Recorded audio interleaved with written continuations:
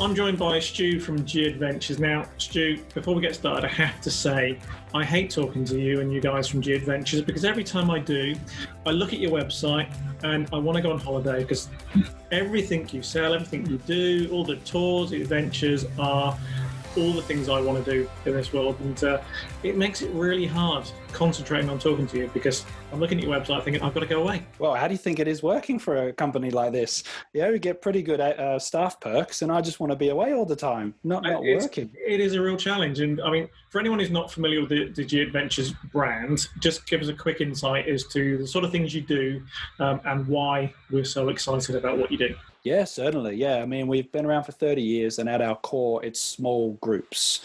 So in this post-COVID kind of world, I think we're, perfectly suited for travelers. So small groups traveling to over 100 countries. If you want to go beyond the resort, you want to actually meet locals, try local food, find yourself in places that, you wouldn't necessarily find yourself when you were backpacking, with a local guide. That's what we're all about. So it could be visiting Everest Base Camp, which is a bit more active that we do, or it could be sailing in the Maldives, where the hardest thing you've got to do is, pick what swimsuit you want to wear that day. So probably something for everyone. Yeah.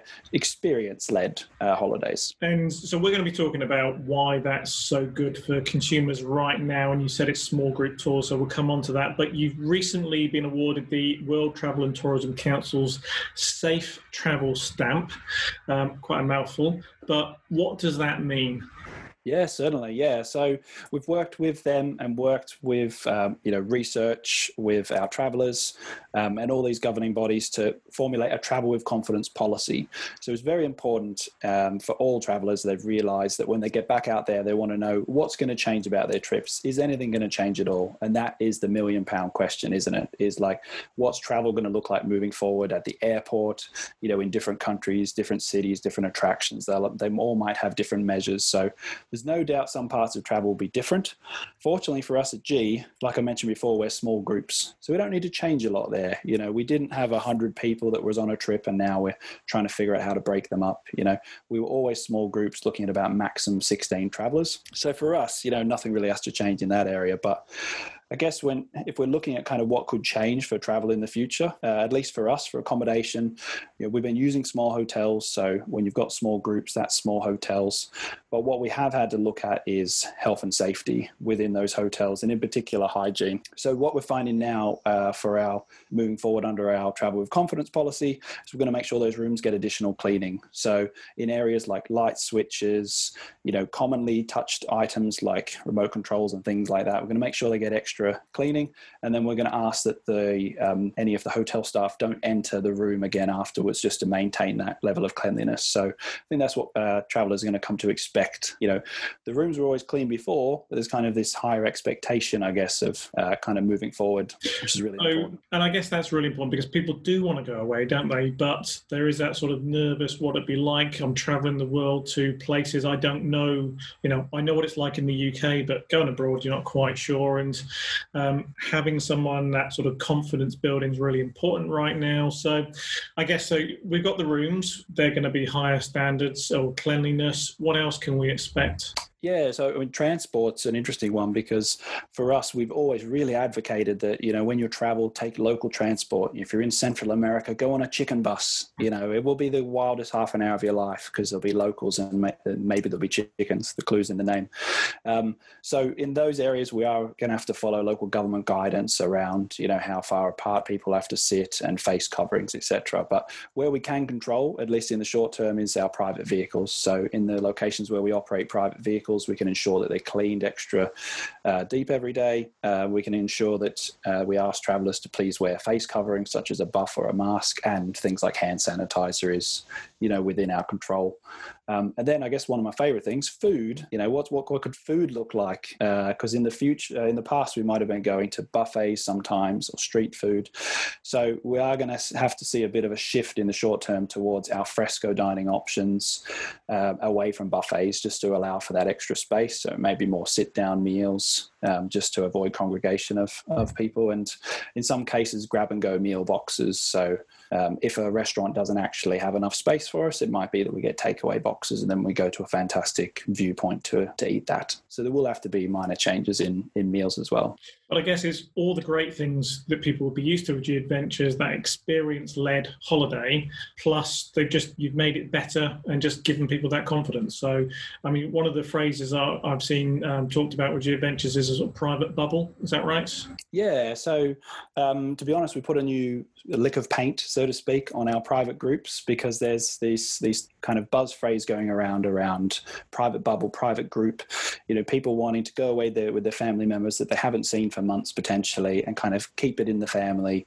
Maybe they're still a bit wary to kind of be associating with everyone, the general public out there. So we've got our Book Your Bubble trips, which I guess to summarize is a private group. You can take one of our trips, which we would call off the rack. So you find a great trip on the website, you think, oh, I really like that, but I'm not ready to travel with other people. I just want to travel with friends and family. So we can just run that trip on a new date for you. So it could be our Greek sailing, that only takes 8 people. So if you've got 7 friends or family, you could find yourself living the millionaire lifestyle, sailing around different marinas in Greece. So it doesn't have to be really expensive or really exotic. It could be a little bit closer to home.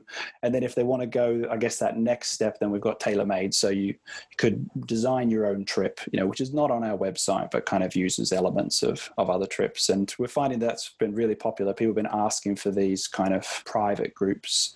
And that might be the way that people just get out there in the short term when they start traveling is, they're confident enough to go out there and get traveling. But like I said, maybe they're just not ready to, associate with other people, so to speak. And I guess certainly in the UK, I mean, that's been what we've been taught to do recently. I guess is stay within your private bubble, stay within the family or the small groups that you're used to. So actually everybody does want to go away.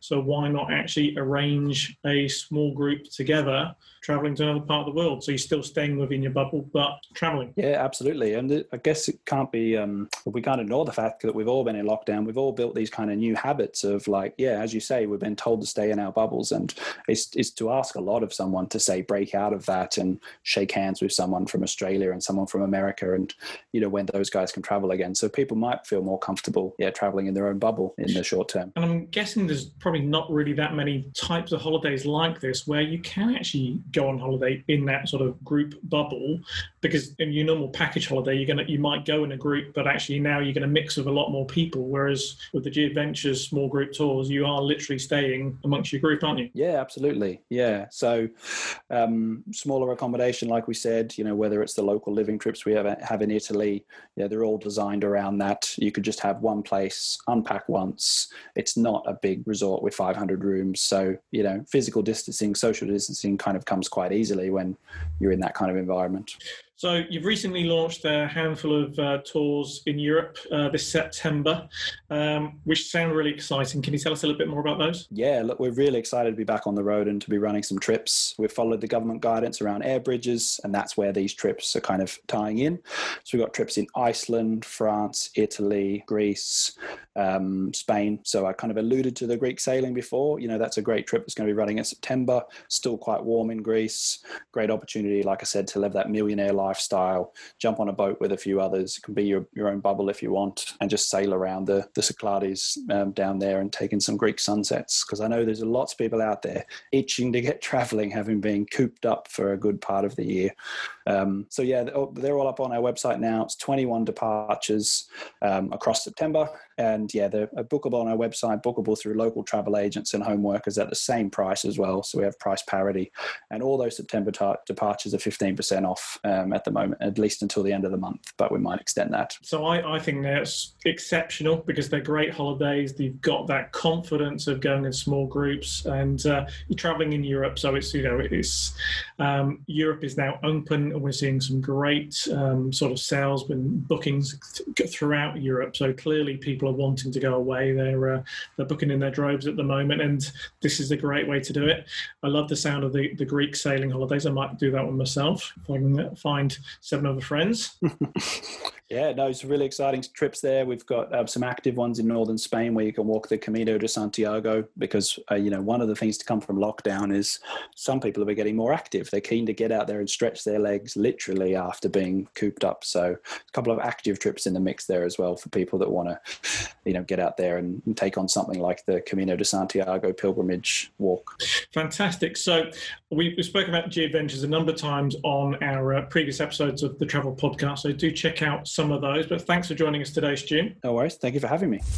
The Travel Podcast is sponsored by Not Just Travel, where it's not just travel, it's a way of life. We hope you liked this podcast, and if you did, please tell your friends, but also take a moment to rate us on iTunes as it helps spread the word. Thanks for listening.